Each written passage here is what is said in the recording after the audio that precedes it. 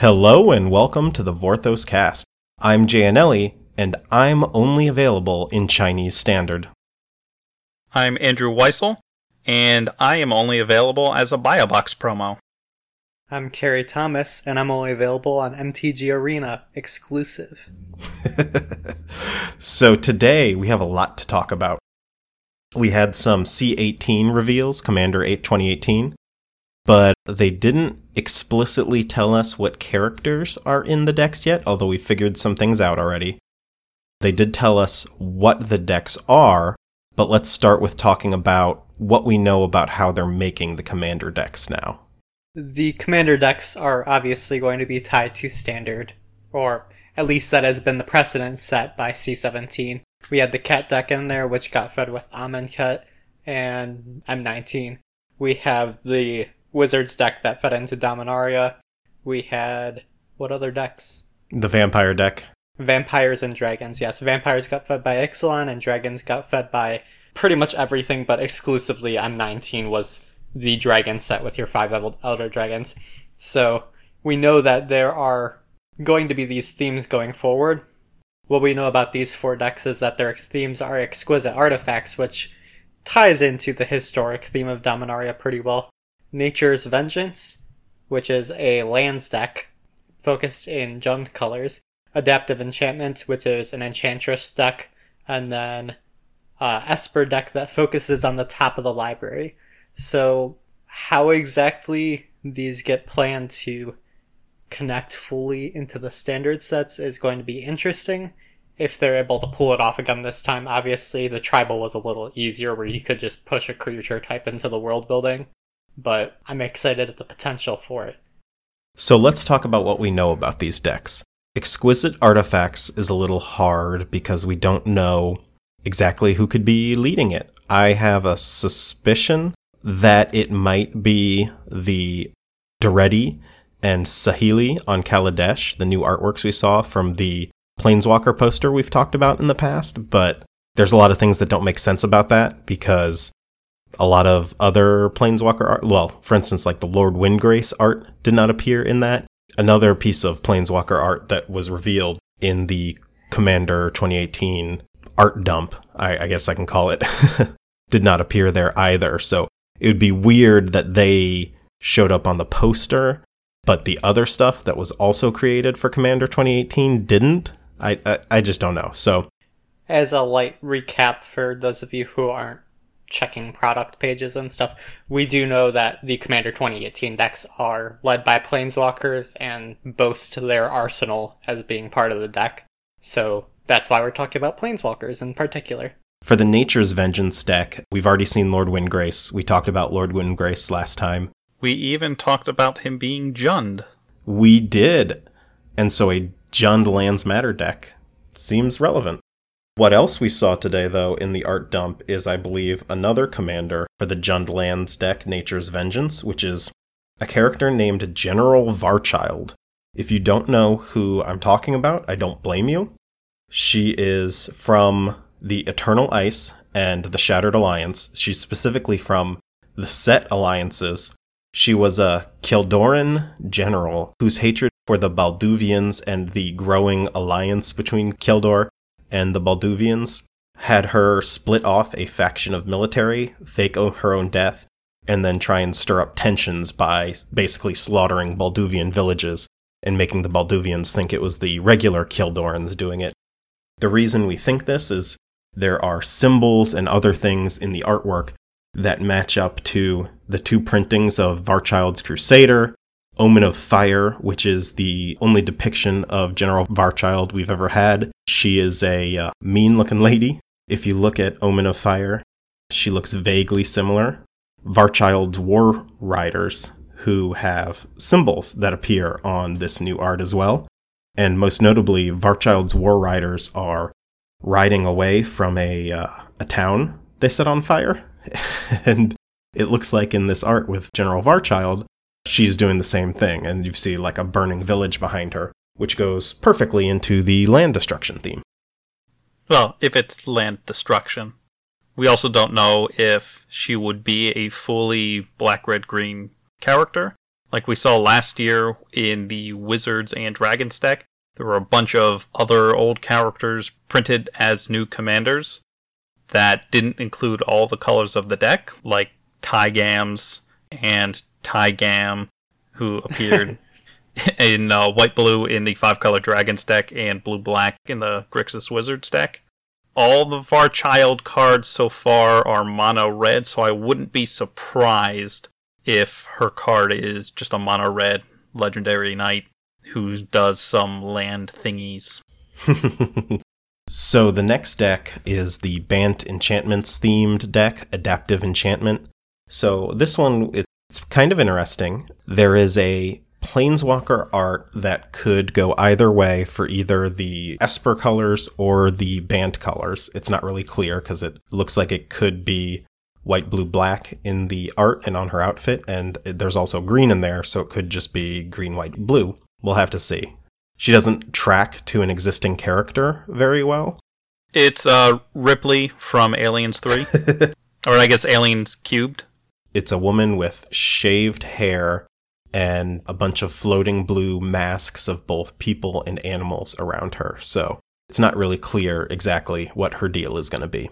Seems like auras to me. I've heard other people say it could be like a shapeshifter style thing, and whatever's on the top of your library is what she becomes, or she could create it, something like that. Slightly jumping ahead, the Esper deck deals with the top of library, so the masks could be, scry a mask to the top thing, or it could be auras. I don't know, it's very confusing. Yeah, exactly. This was the disappointing thing of Weekly MTG just kind of throwing up, hey, here's some art, and not saying anything about it, is now we have literally no idea what this is supposed to be. With the Adaptive Enchantment deck, we also got what is clearly a Theros god. This is the juicy one. Yeah.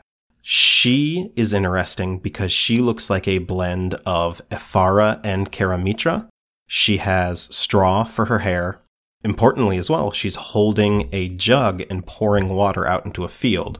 So these are two distinct motifs for Karamitra and Ephara.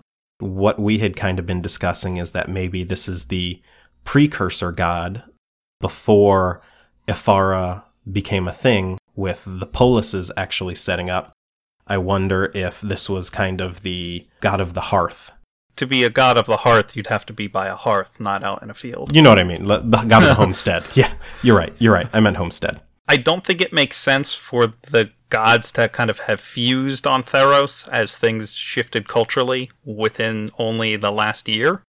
Being kind of a pre-urban farmstead village goddess makes sense, who then split between the urban Ephara and the rural Karamitra later in Theros' history, closer to modern times. It's definitely a god, because we see the whole Nyx motif on the side of her face and her arm, and in the jug, and in the water. Yep. She has wheat hair. She's not like a person or an acolyte. This is a god. This is god art, full stop. Yeah, notably, she towers over the wheat field, which people, if you've ever seen a wheat field, human beings don't tower over them.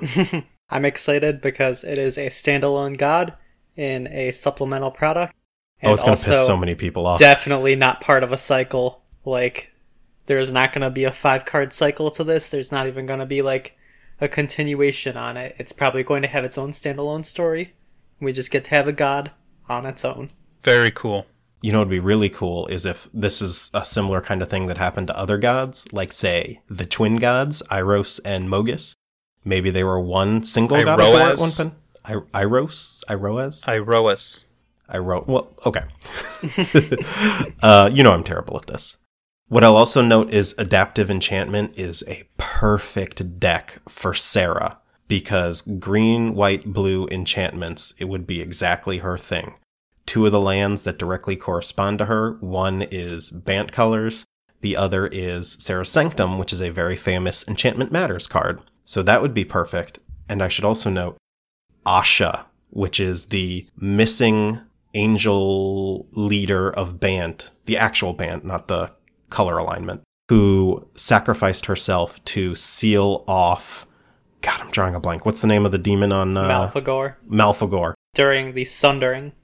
Yeah, to seal Malfagor out of band. She would be perfect as well, because the sigil of the empty throne is kind of representing her throne that she has vacated. It is an enchantment that whenever you cast an enchantment, you get a 4/4 angel, which would work perfectly with Sarah. But anyway, that's just me. Yeah, Sarah has kind of been hammered down for the past year, so we're all looking forward to the card. We just aren't sure of the exact color identity when it comes to its involvement in this deck. We also got some other art in there. We have a whole other deck to talk about. But we don't really have anything else to talk about for it. Yeah, the deck is Subjective Reality, the Esper top of library deck. Which, who the hell knows what that means? Lots of scrying, probably. Future Sight. Yeah, Future Sight's great. For what it's worth, Future Sight is an awesome card in Commander. You should play that in more decks. It's obscene card advantage, even if you give away a little information. It's worth it every time. I'm excited for the Subjective Reality, mostly because I like them refining the theme of the deck down to a very, very kind of specific design space. And I feel like there's going to be a lot more of these in the future as we run out of broader themes.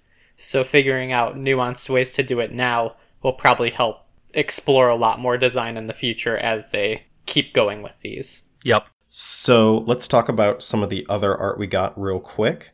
There is a art of a very cool looking spider that probably isn't a legendary creature, or if it is, it's a new character, because Magic is not really well known for intelligent spiders that have their own names. Like Ixana, what was the name of the one from Innistrad? Ishkana. Ishkana. Probably the only one we know of, and who isn't even in the lore anywhere. Didn't actually appear in the story. There's this great art of a little girl. It's very clearly by Seb McKinnon, where she's just standing in the middle of a swamp, holding a stick, and has like a butterfly she's caught, it looks like, in this little bright magic web. Wow, that's really underselling it. So they are riffs on Death's Head hawk moths, which are really spooky looking.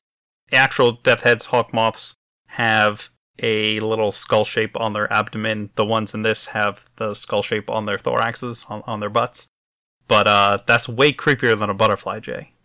Yeah, that's why we had Andrew on this podcast, was just in case we got any moth art. So, kind of dismissed now.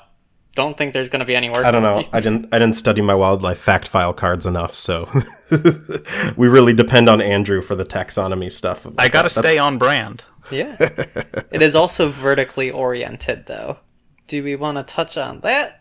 Did they give Seb a planeswalker, who is also a little girl, who also, by the way, has the Death's Head Hawkmoth symbol on her forehead, and also has this weird veil of looks like a fishing net. It's so creepy. What I would say is it's not the full length it would need to be, as it appears here, to be a planeswalker. What my thinking is it's token art. Because token art, especially like more recent token art that's vanilla, has, takes up much more of the frame than regular creature art. No, I agree with that. That's very, very good observation that I hadn't even considered. So what token would it be? Obviously, it would go to something really awesome. Little girl token, 1/2. Nailed it. If it is a planeswalker, I'll go out on a limb and say if it is, then that's very, very, very much pushing the age limit on how young we've seen anybody ignite. We know Elspeth was in her early teens, probably younger. I believe there is a timeline out there, and I would have to crunch the numbers to figure out how exactly young. I think Chandra's the youngest at 11 or 12. Yeah, and then we have Domri. So this one looks younger than those. It would be sad to drag an even younger child into a traumatic spark igniting experience, but who knows? So the last new art we want to talk about here is more zombies. It is a art of Innistrad zombies post Shadows over Innistrad. We know that because the Avacyn symbol in the graveyard is warped. Or just broken. It's hard to tell. That's true. That's fair. But we really don't know much else about it. It's just kind of one zombie clawing out of the ground with a bunch of other zombies kind of... shambling? shambling behind it with the focus is very clearly on this one zombie emerging from the ground. This is how a lot of zombie art is. In supplemental products, at least, they have zombies. They throw in the Avacyn symbol, and it's like, oh, it's on Innistrad. Case closed. That's as far as we need to go. I'm sure they, like, every time they go to Innistrad, they just order, like, 10 times as much zombie art as they need, and then just use it for the next 3-4 years. Fill up the slush file! No, but with zombie crawling out of the ground, it sounds like it'll be in that Jund lands deck. Be good for all the Gitrog players out there. So let's go ahead and answer a listener question today. It's a pretty important one because I've heard and seen people misunderstanding where the frame story for Chronicle of Bolas is taking place. So the question is, do you guys think you could do an episode on the events in the Tarkir block and where those events fit into the timeline? And what is happening on Tarkir in the M19 story set in the present story alongside the events of Dominaria? That last one was a question. And that's from Paul at Dozer3142. And this is a question we've gotten from a couple people and have seen asked all across the internet, so we definitely wanted to devote some time to placing the events in this story because we've seen a lot of confusion about it. So the first time we see Tarkir is in actually the story that we are read for this podcast.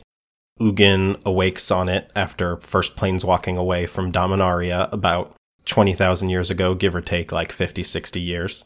We don't see it again until about 1,300 years ago. So let's start with explaining the events of Tarkir. Ugin comes to Azor with a plan to kill or imprison Nicol Bolas on Ixalan. That was about 13 to 1,400 years ago. I have estimated it at about 3179 AR. Ugin comes to Azor with a plan to kill Bolas. 100 years later, Azor goes to Ixalan, and that's right around when we have Fate Reforged, which was 1,280 years ago, or about 3280 AR. Sarkhan appears out of nowhere. This is Sarkhan's first appearance in the story. And then the Crux of Fate essentially happens. It is when Bolas appears and kills Ugin. We learned from the Ixalan story that the reason that Bolas appeared randomly to kill Ugin was because he discovered Ugin's plan thanks to Azor being a little too talkative. He's got a big mouth. Braggart of an asshole. We should note Yasova was involved with that. She meets Sarkhan and they essentially go to where the battle takes place together. Yasova turns the dragons of Tarkir against Ugin and turns the tide of battle. But because Sarkhan is there, he cocoons Ugin with a piece of Zendikar Hedron and then disappears again. Yasova basically learns his name, learns that he was a planeswalker, showed up out of nowhere and saved Ugin, and kept that information to herself. 1,278 years ago, in about 3282 AR, a few years after the Dragon Storms grew out of control, the remaining clans and leaders gathered together to decide what to do about the dragons and possibly ally themselves with each other. They were betrayed by a leader who had already pledged himself to one of the dragons, to Silumgar specifically. Poor little banana boy. Yeah. The summit was attacked by a couple allied dragon clans. Shu Yun, the Jeskai leader at the time, sacrifices himself to Ojutai to save his people. Most of their way of life was preserved thanks to Shu Yun's sacrifice. The only thing that was forbidden was the Ghostfire warriors, the warriors who had killed dragons, had to be put to death. That's important for today's story. What happens is that all the clans end up deciding that they can't fight the dragons, so they join up, and this is where the big timeline split is. And instead of having the wedge-colored clans, we now have the two-colored dragon clans that lead to modern Tarkir. No more humanoid clans, we're ruled by dragons now. 18 years after Fate Reforged, or about 16 years after Khanfall, which was the event where all those Khans got together and were betrayed and everything finally turned to the dragon clans. That's when Core 2019's story, the Chronicle of Bolas's frame story, takes place. That's when Yasova receives the summons to go to Ugin's grave, and that's the story we've been following. So that's 18 years after Fate Reforged. and 1,262 years ago, or 3298 AR. Fast forward to 6 years ago, which is 4,554 AR. That's when Sarkhan arrives on Alara. That's the first time we've heard of him. About 3 to 4 years ago is when Alara Unbroken happens. Sarkhan pledges himself to Bolas.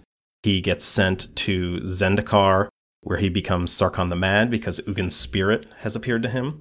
Ugin's spirit leads him back to Tarkir about 1 year ago, and that is when Khans of Tarkir takes place, but that timeline didn't really happen. So that is actually when Dragons of Tarkir takes place. Sarkhan reappears after what he did 1,280 years ago. Ugin's freed from his cocoon by Sorin. Sarkhan meets up with the new version of Narset, and Ugin and Sarkhan finally meet, and Ugin has no memory of his time as a spirit appearing to Sarkhan or the time travel shenanigans that went on. Which is probably for the best. He wasn't a very, very kind spirit to Sarkhan in any sense. This is true. That brings us to today's story, Chronicle of Bolas, Whispers of Treachery.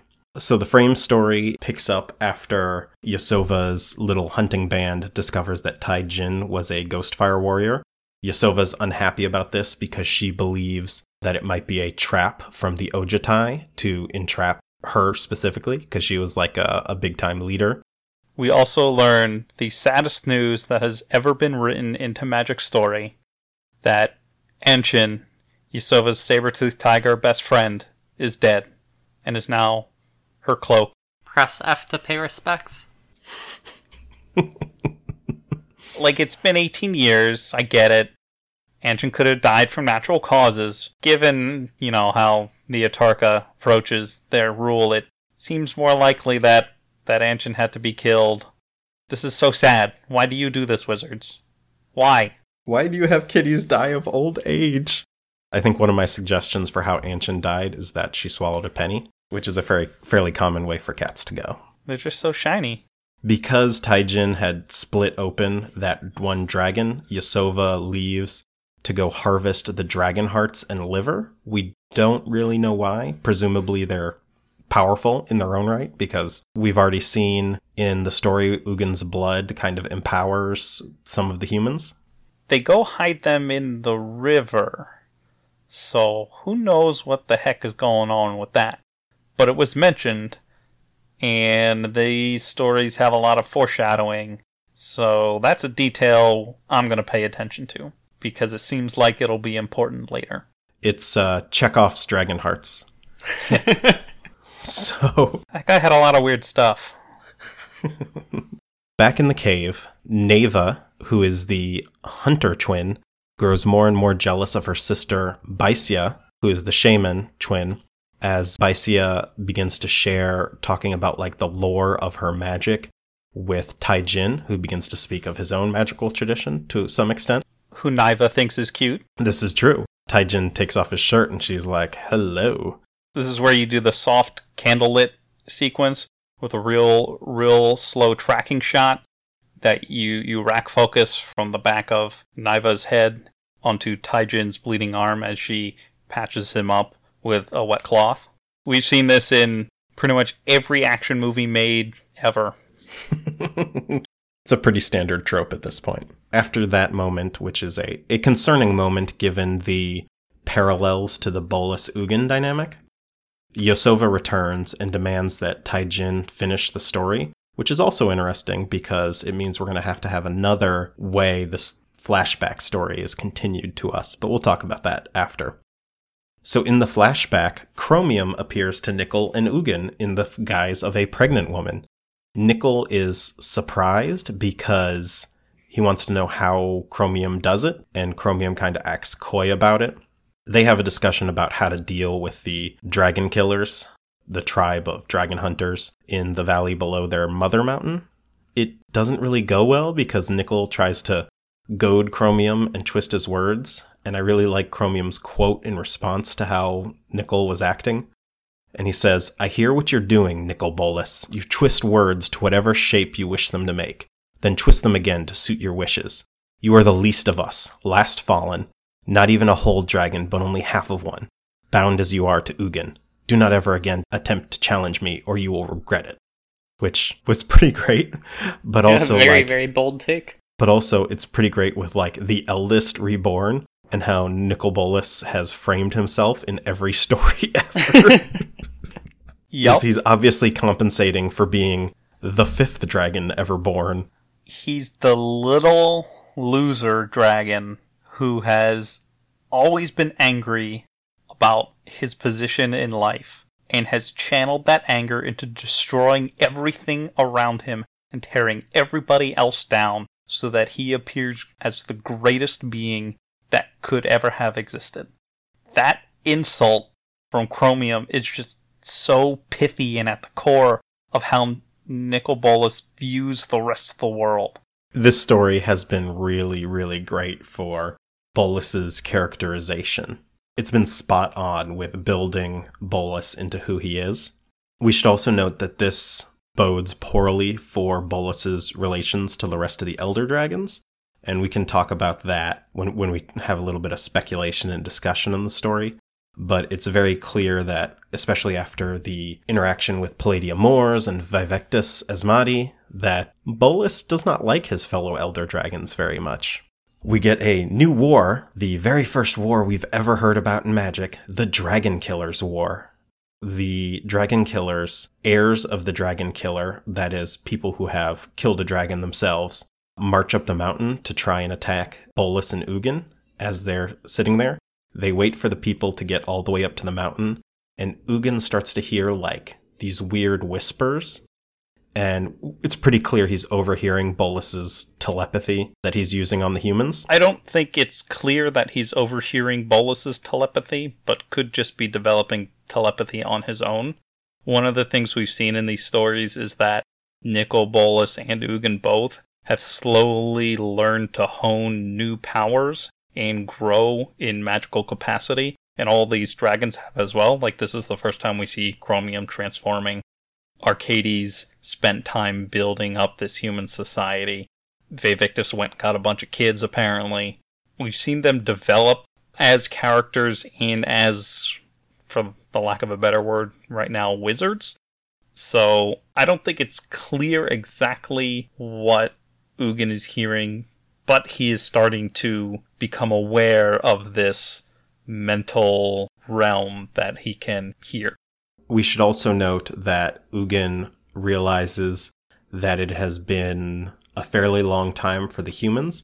The leader of the hunting party that killed Moravia Saul is now an old man, so it's probably been maybe 80 years? Well, no, because he was an adult already. Maybe been like 50 years since the beginning of this story. We don't get an exact time frame, but it's within a tribal human's lifetime on Dominaria. Bolas starts pitting these heirs against one another to eliminate this clan as a threat. Ugin starts to follow him and realizes, doesn't realize what he's doing. He doesn't comprehend how Nicol Bolas is setting all of these heirs up against one another to slaughter each other. But one by one, Bolas has them kill one another until the very end, the two that served him best, he has kill each other. And he usurps the Dragon Killers and takes control of them himself, which is a pretty great moment because I wasn't sure if that was actually going to happen. But it's really cool because it's Bolas's first empire that he's set up, and he just straight up stole it, which is how he's done it for all of the empires that we've ever seen him set up. And this is kind of a mini culmination of the things Bolas has learned so far in these 4 stories. He learns about running societies from Arcades. He learns about how human civilizations work. He develops his mental manipulation powers. He discovers, as he says, that humans are selfish and greedy and racked with pain and fearful, and these are all weak points that can be pushed and manipulated. This is the seed of everything Bolas has done since.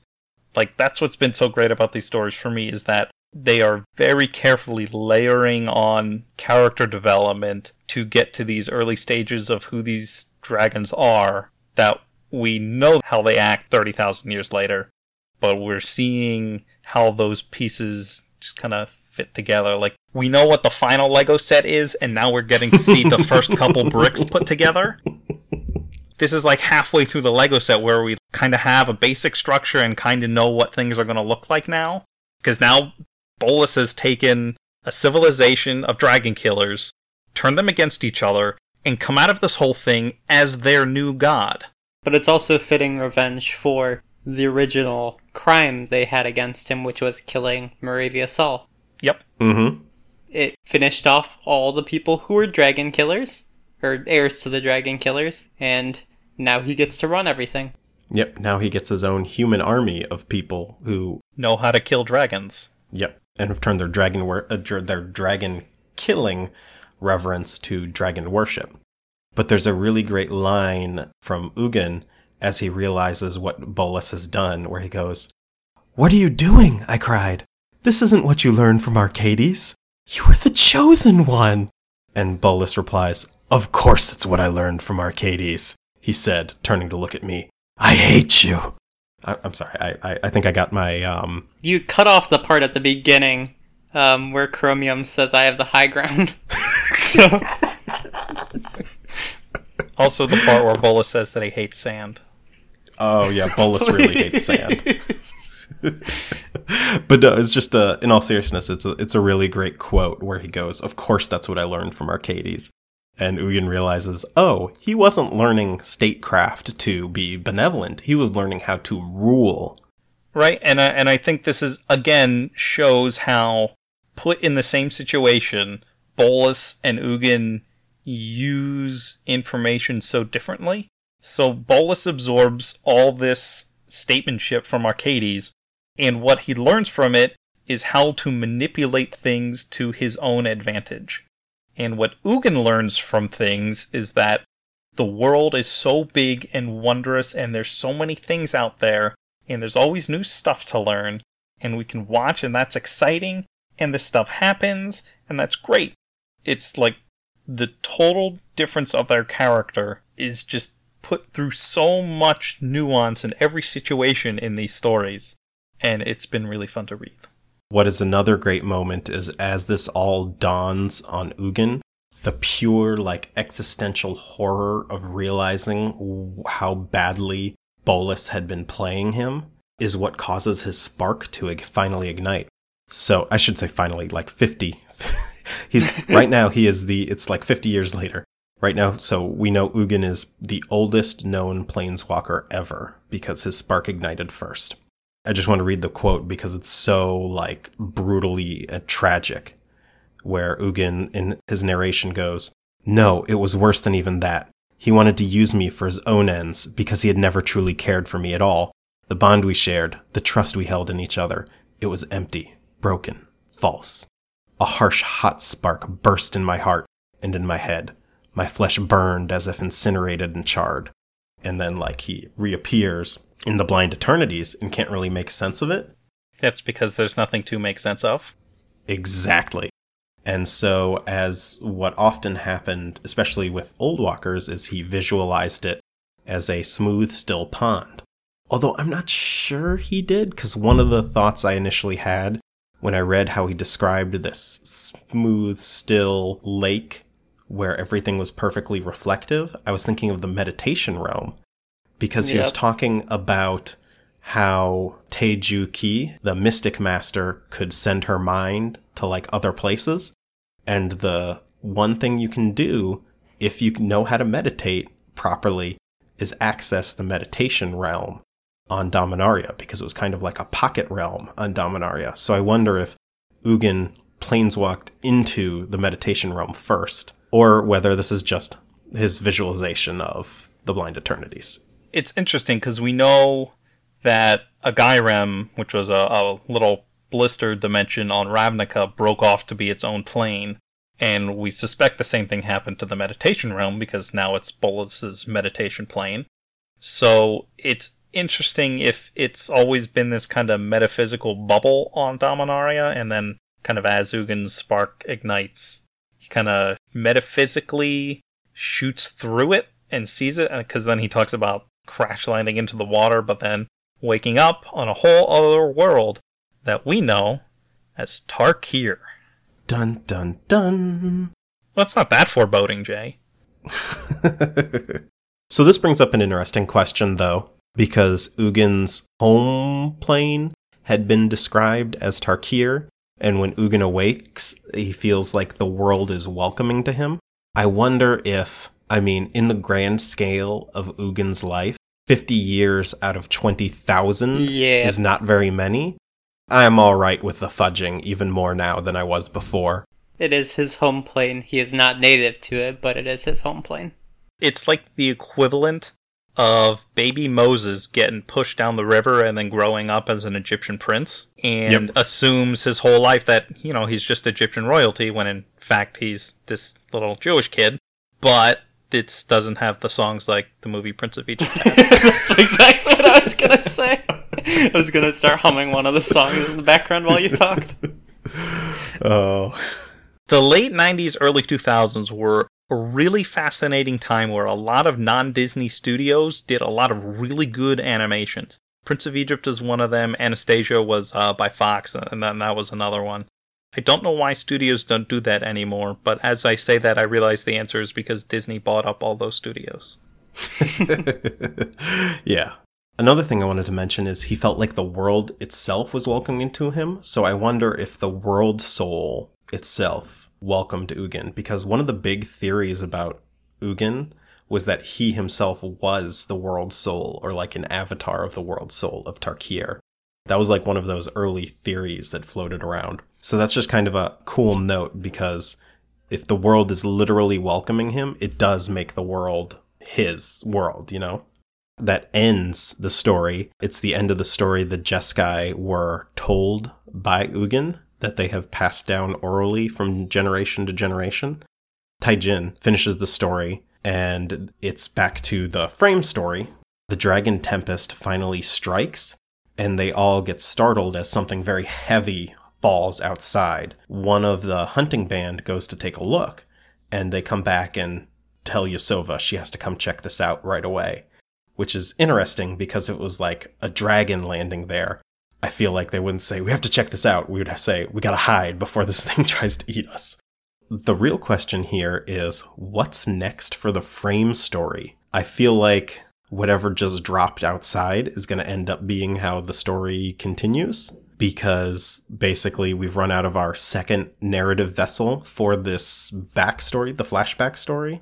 Now we get to the point where we're going to have a third person or plot device continue to convey this background plot on Bolas.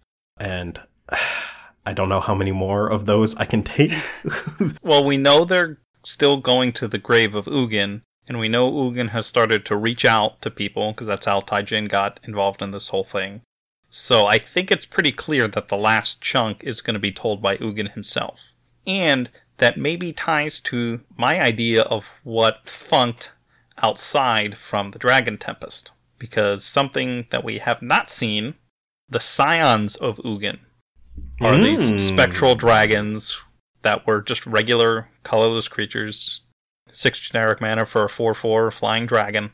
They're just kind of Ugin-shaped spectral dragon spirits, and I wonder if one of them just kind of pooped out of the sky and flapped down to help protect this band of people. Pooped out of the sky. Because if Ugin is really in tune with this world and is starting to wake up, maybe he realized that the people he has now sent to go see him are being attacked by dragons, and they need a guardian. That would be pretty cool. Would explain why it's a dragon tempest, but also that no one is scared. That one probably is the cleanest explanation, because it gives us Ugin's narrative, which is what we need. We need something Planeswalker-wise. We need either Ugin returning to Dominaria, or somebody who is on Dominaria present for Bolas's next Chronicle, which might be the Elder Dragon War, but who knows. But yeah, we don't really have much left on Tarkir, because we know Ugin lands there, and we have to get back to Bolas in order for it to be Bolas's story for M19. Presumably Ugin ran into Bolas again and didn't just decide randomly 18,000 years later to try and kill him. So I guess we'll learn more. The question is, are we going to see the Elder Dragon War? I feel like at this point, if you give us the Elder Dragons and you give us this story, it would feel really, really wrong if we didn't get the actual Elder Dragon War. We've set up for it. Bolas just had the spat with Chromium. He's talked about getting revenge on Vivictus. He now controls an army of dragon killers with dragon-killing ballistae. Like, we have to get this Dragon War at this point. What do you think the sides are going to be here? Do you think it's going to be Nicol Bolas and his human dragon killer armies against his foes? Do you think he's going to try and, like, mesmerize other dragons and bring them to his side? I think it's Bolas versus all. Or I think it's Bolas versus the rest of the Elder Dragons. Archenemy Nicol Bolas. Exactly what I was about to say, but there you go. So do we think we're going to see the present at all in this story, or what Bolas is planning for Ravnica?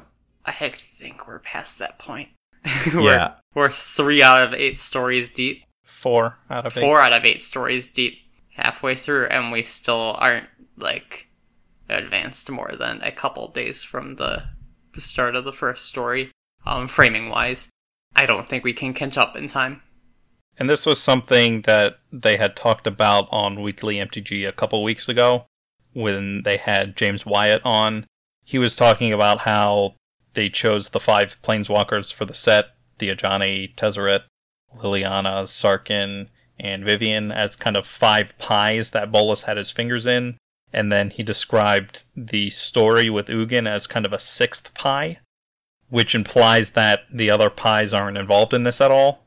And then this is its own little pie. So I don't think we're getting any more information about what Bolas is up to in Ravnica. But I think that's okay, because we've got 3 whole sets of story. And 2 sets before Bolas Showdown to explain what he was doing. Yeah, there's plenty of time to, like, get stories about Bolas or Ral or Vraska or Tezzeret or Liliana to explain what Bolas's plans are. So this brings me to the last thing I wanted to bring up, is the super subtle Tarkir 2 foreshadowing going on in this set.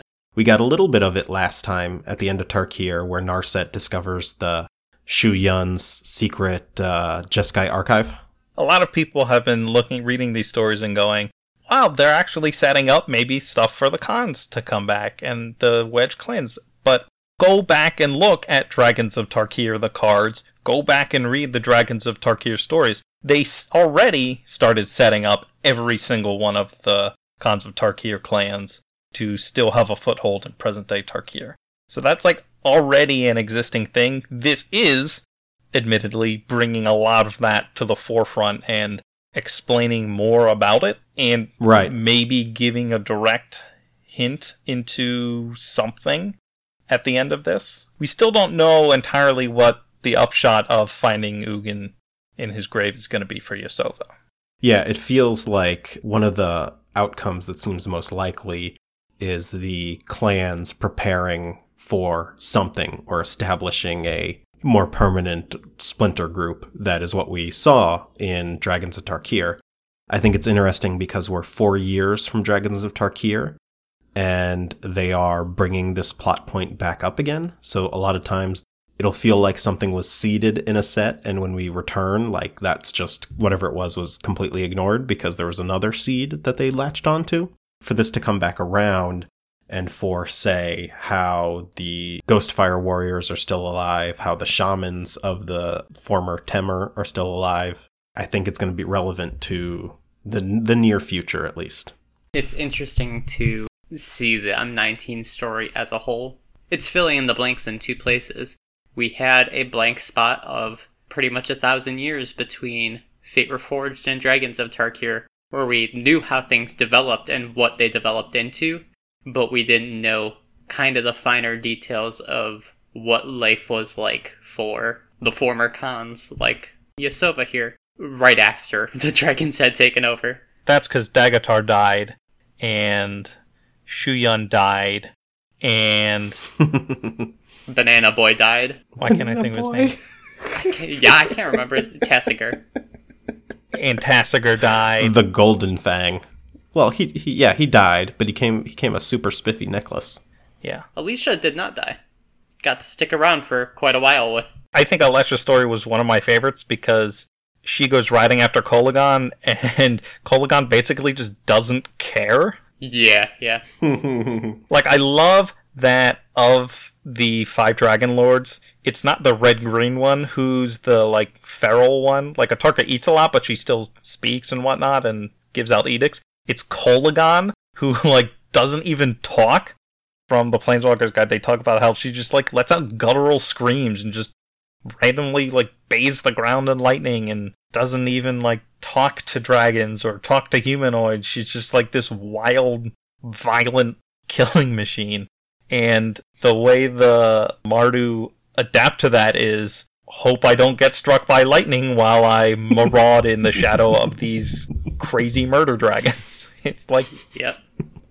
But getting to fill in the blanks between Fate Reforged and Dragons of Tarkir, and also going back, I don't think you could have talked to anybody a year or two ago and asked them, like, hey, do you think we'll ever just get a pretty detailed recap of the setup and the payoff of the Elder Dragon War in standard storytelling? Nobody would guess that. Like, people know that Bolas is involved. It's just they haven't done something on this large of a scale, and I don't expect it to be a regular thing. I don't think M20 is going to have the Planeswalker War revealed fully for us as much as we wish it would be. Maybe one day. Exactly, maybe one day. We just need to get an archivist on Karandor to be recapping it from some dead person's memories. So what we need to do is make sure that Ethan is in charge of play design and vision design and on the creative team of, like, more sets, and then we might actually get it. They were talking about that on the weekly MTG stream, that he had scrapped the Elder designs and just, like, wanted to start them over, and he packed a lot of flavor into every single one, so...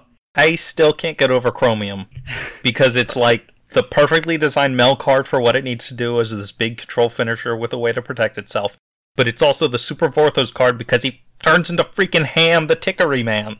It's great. Or I guess pregnant woman now. Various things. He is the mutable.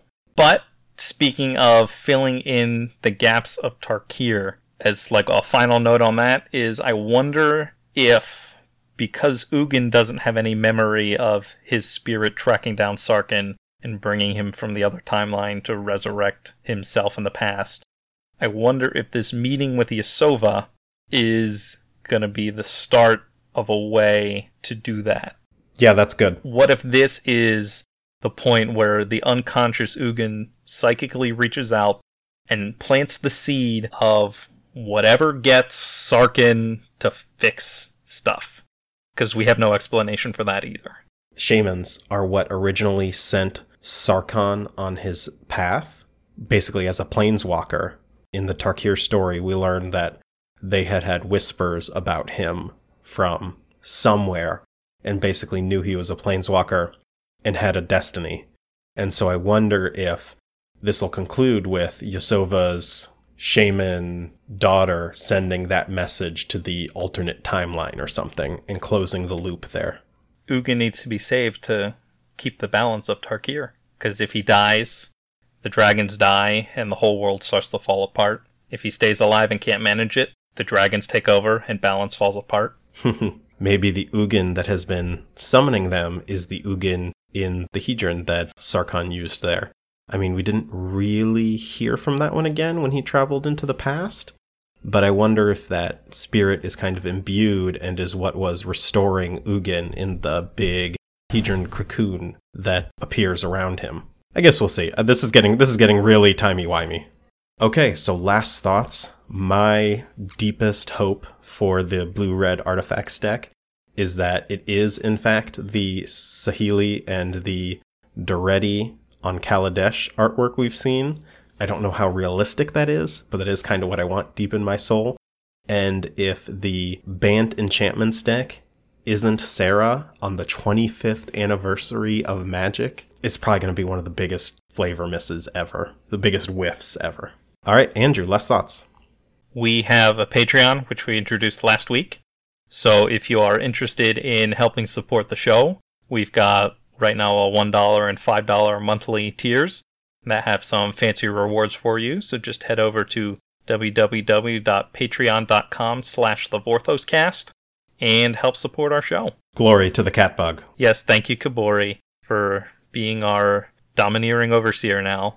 Thanks to everyone who's helped donate so far. Thanks for everyone who's listening, even if you haven't donated. We appreciate all our fans and everyone who wants to get some more fun Vorthos knowledge.